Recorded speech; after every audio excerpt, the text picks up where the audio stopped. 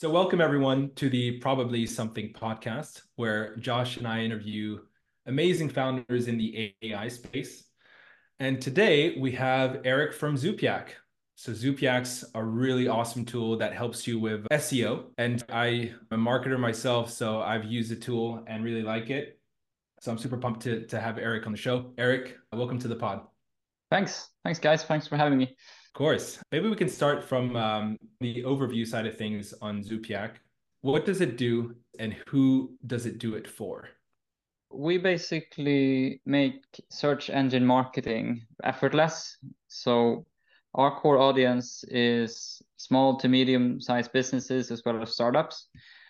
So we take out the need for a freelancer or an agency that helps you with keyword research while combining it with an AI writer. So basically we take the two things and combine it into a very lean process. So our customers typically come to us when they've tried using freelancers or agencies trying to make it work and it doesn't work for them. So they come to us and they pay a subscription fee, and now they can get going with growing through content.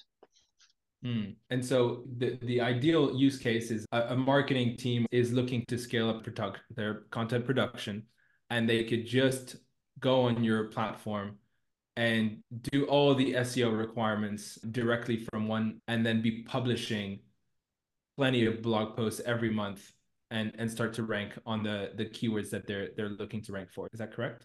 That's correct. So when we looked at the tools out there, we saw that most of them, or all of them, actually targeted enterprise and like very experienced content marketers. But our customers don't really know how to use those types of tools, or they don't have the time or the knowledge. So we basically streamline that process of creating content, which usually requires that you do a lot of research on your keywords and just understand what you're doing. But we streamline that process. I'm curious. So the small business owners across the US, let's say, do they have an idea that they know that they should be doing SEO, or what's the impetus for them to come to you? So it's a funny thing around SEO because it's a bit of a black art. Like a lot of people think that they should be doing it and they know it can work.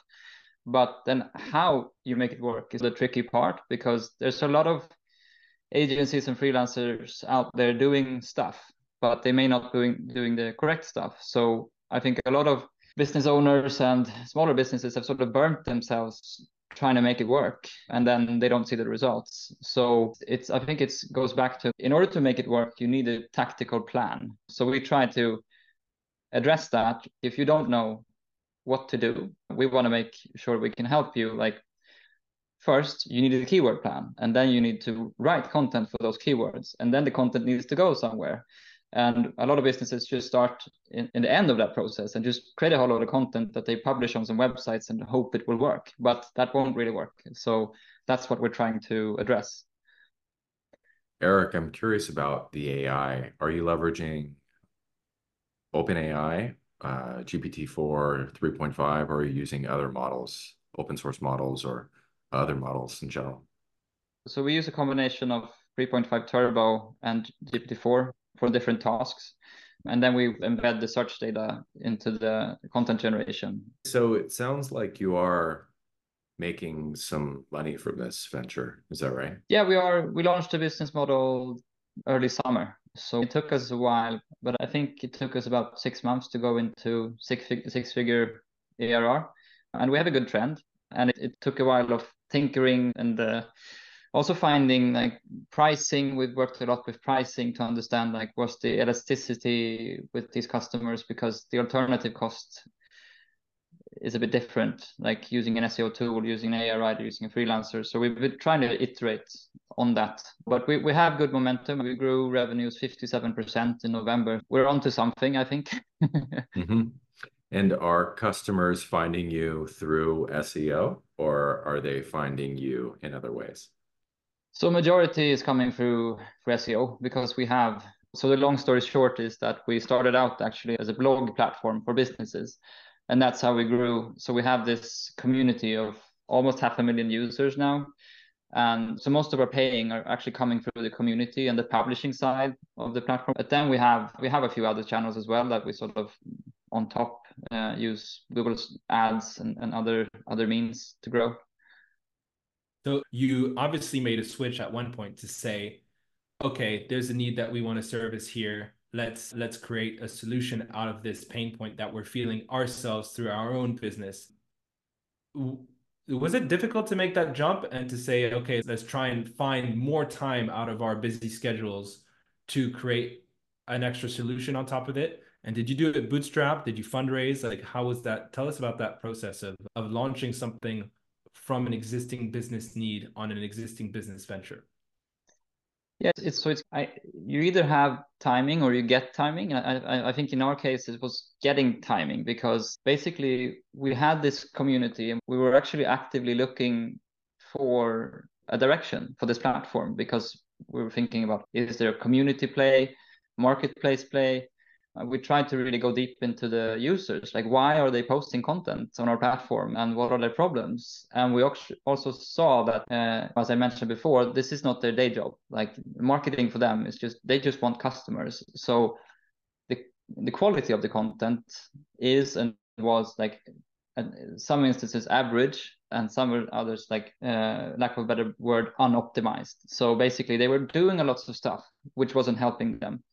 And then around a year ago, when GPT came out and the world sort of realized what generative AI was, including us, I mean, we just saw that this is going to be a complete silver bullet for this user group, because marketing for them has always been a huge pain, and it's not getting any easier. I mean, if you rewind 5-10 years, it was easier because you had fewer channels, you had higher efficiency with channels, you didn't have the cookie apocalypse with tracking being harder. So paid acquisition cost is going up. I think Facebook ads is up like 80% or something, 21, 22. So we just saw that finally the playing field can be leveled.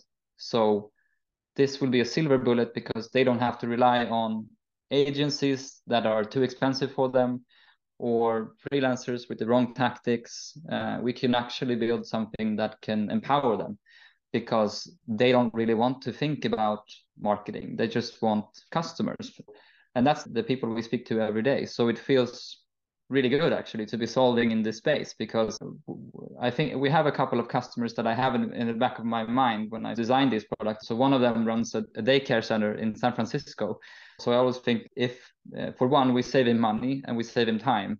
So what can he do with that money and time? We can reinvest that into his business, which is taking care of children. So indirectly, we're making children happy. But I think it's actually quite cool to see that this technology can help this user group, which has been suffering for quite a few years around marketing. Erik, what's been the most difficult part of building the business so far?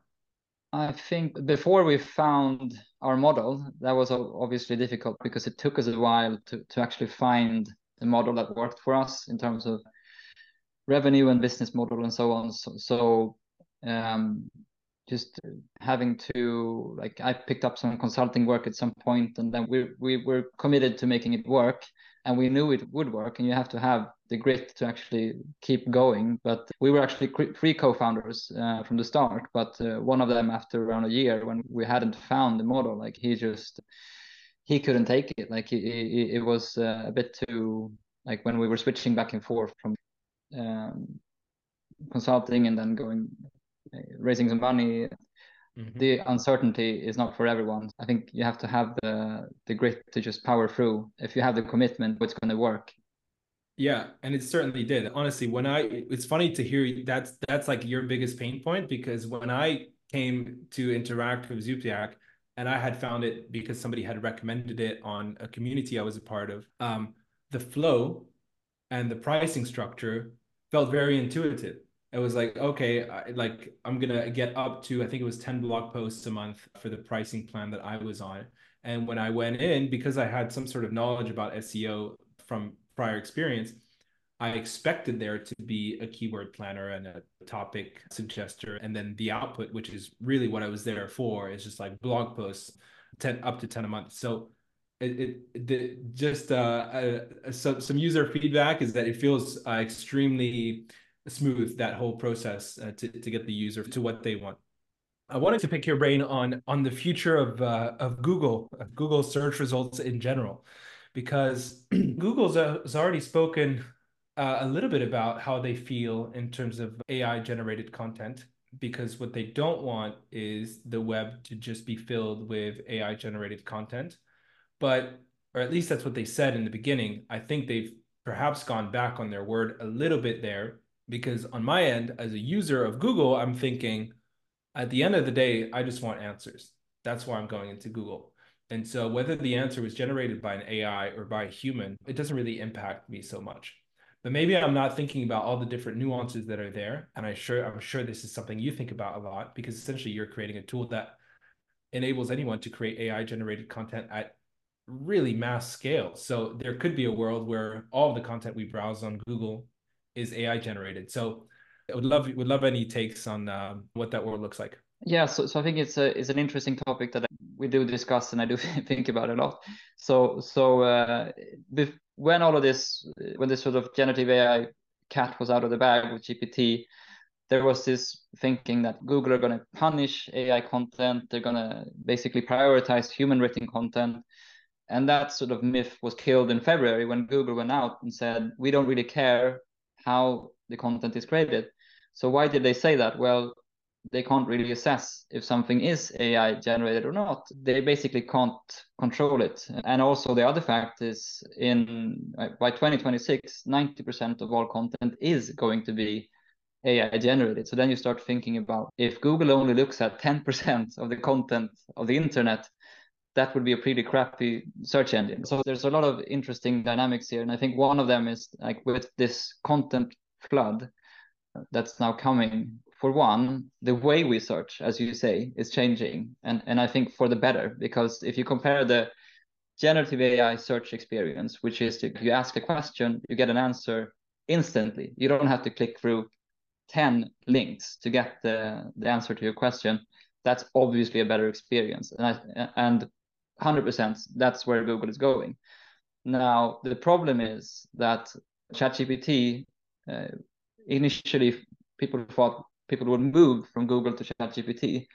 And that happened to some instance, but then ChatGPT panned out at 100 million users and seems to have, the curve is not really exponentially picking up. So it's on Google. What are they going to do? So they showed a preview, which is combining the chat experience with the current Google experience. And that was sort of expected. So it works in a similar way, but they also weave in the organic results. And I think that's an interesting part. So they couldn't only go for the chat interface because, one, they would kill their own business model. 80% of Google's revenues come from Google Ads. So yeah, you wouldn't want to shoot yourself in the foot just because, Google have shareholders. So that's one thing. So you need the ads somewhere in the results. And number two is they need to find a way to incentivize content creators, because if no one is incentivized to create content, like the incentive right now is you create content and then it gets shown in search results, it gets eyeballs basically. If that incentive goes away, basically there will be no new content. So 25% of all searches every year are new. So there's obviously a need for new content. So what will happen, I think, is the mediocre content, both AI generated and the normal mediocre content, will fade out, and you will get less and less clicks on the sort of rank 4, 5, 6 on Google that today is getting some traffic. So I think eyeballs are going to move up. So basically top 3 content will get aggregated by the AI. So you will get a boost actually in the best content. Mediocre content will fade out. So what does that mean? It does mean that you have to probably SEO 2.0 or 3.0, wherever, will be about optimizing to get aggregated by the AI. And I think there's a lot of different opinions. I think that the same dynamics will probably apply as applies today, because Google have been refining these algorithms for, 20 years. So it will be about expertise, authority, like all the normal ways that Google today assess whether something is more relevant than something else. So I don't think that they will reset the whole dynamic around what content is a better answer to your question than something else, which some people were saying that could happen. But I think that the same rules will still apply, and content needs to be more optimized in order to get results. That's an interesting theory when it comes to content. So it sounds like you think all of this is going to move in a direction of not a race to the bottom, but a race to the top. Like over time, the content is just inevitably has to get better. I hope so. I mean, for the better of humanity. I mean, this also has implications on like the overall experience. If everything is AI generated, it just amplifies everything. So there's a lot of bad content on the internet today, but with AI content, you could have that at scale, which is also true for AI images, which like I saw on X the other day, like someone was saying for a specific search, the top ranking content was an AI image, which was clearly AI generated. So that's also an interesting take, like what's going to happen with the flood of both AI images and AI content. And I think we'll see what happens, but Google will adapt. They were slow to they were in panic mode basically when ChatGPT came, but I think they're catching up. They managed to release Gemini, and they've been the best at AI for a long period of time. Now they were lagging a bit because of X and Y, but I think they're gonna catch up, and they still have the user base, right? So I'm pretty sure it's gonna turn out for the better.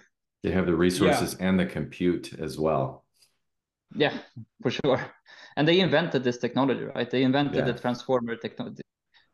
All companies have a sort of lag behind at some point, and now they're gonna probably catch up.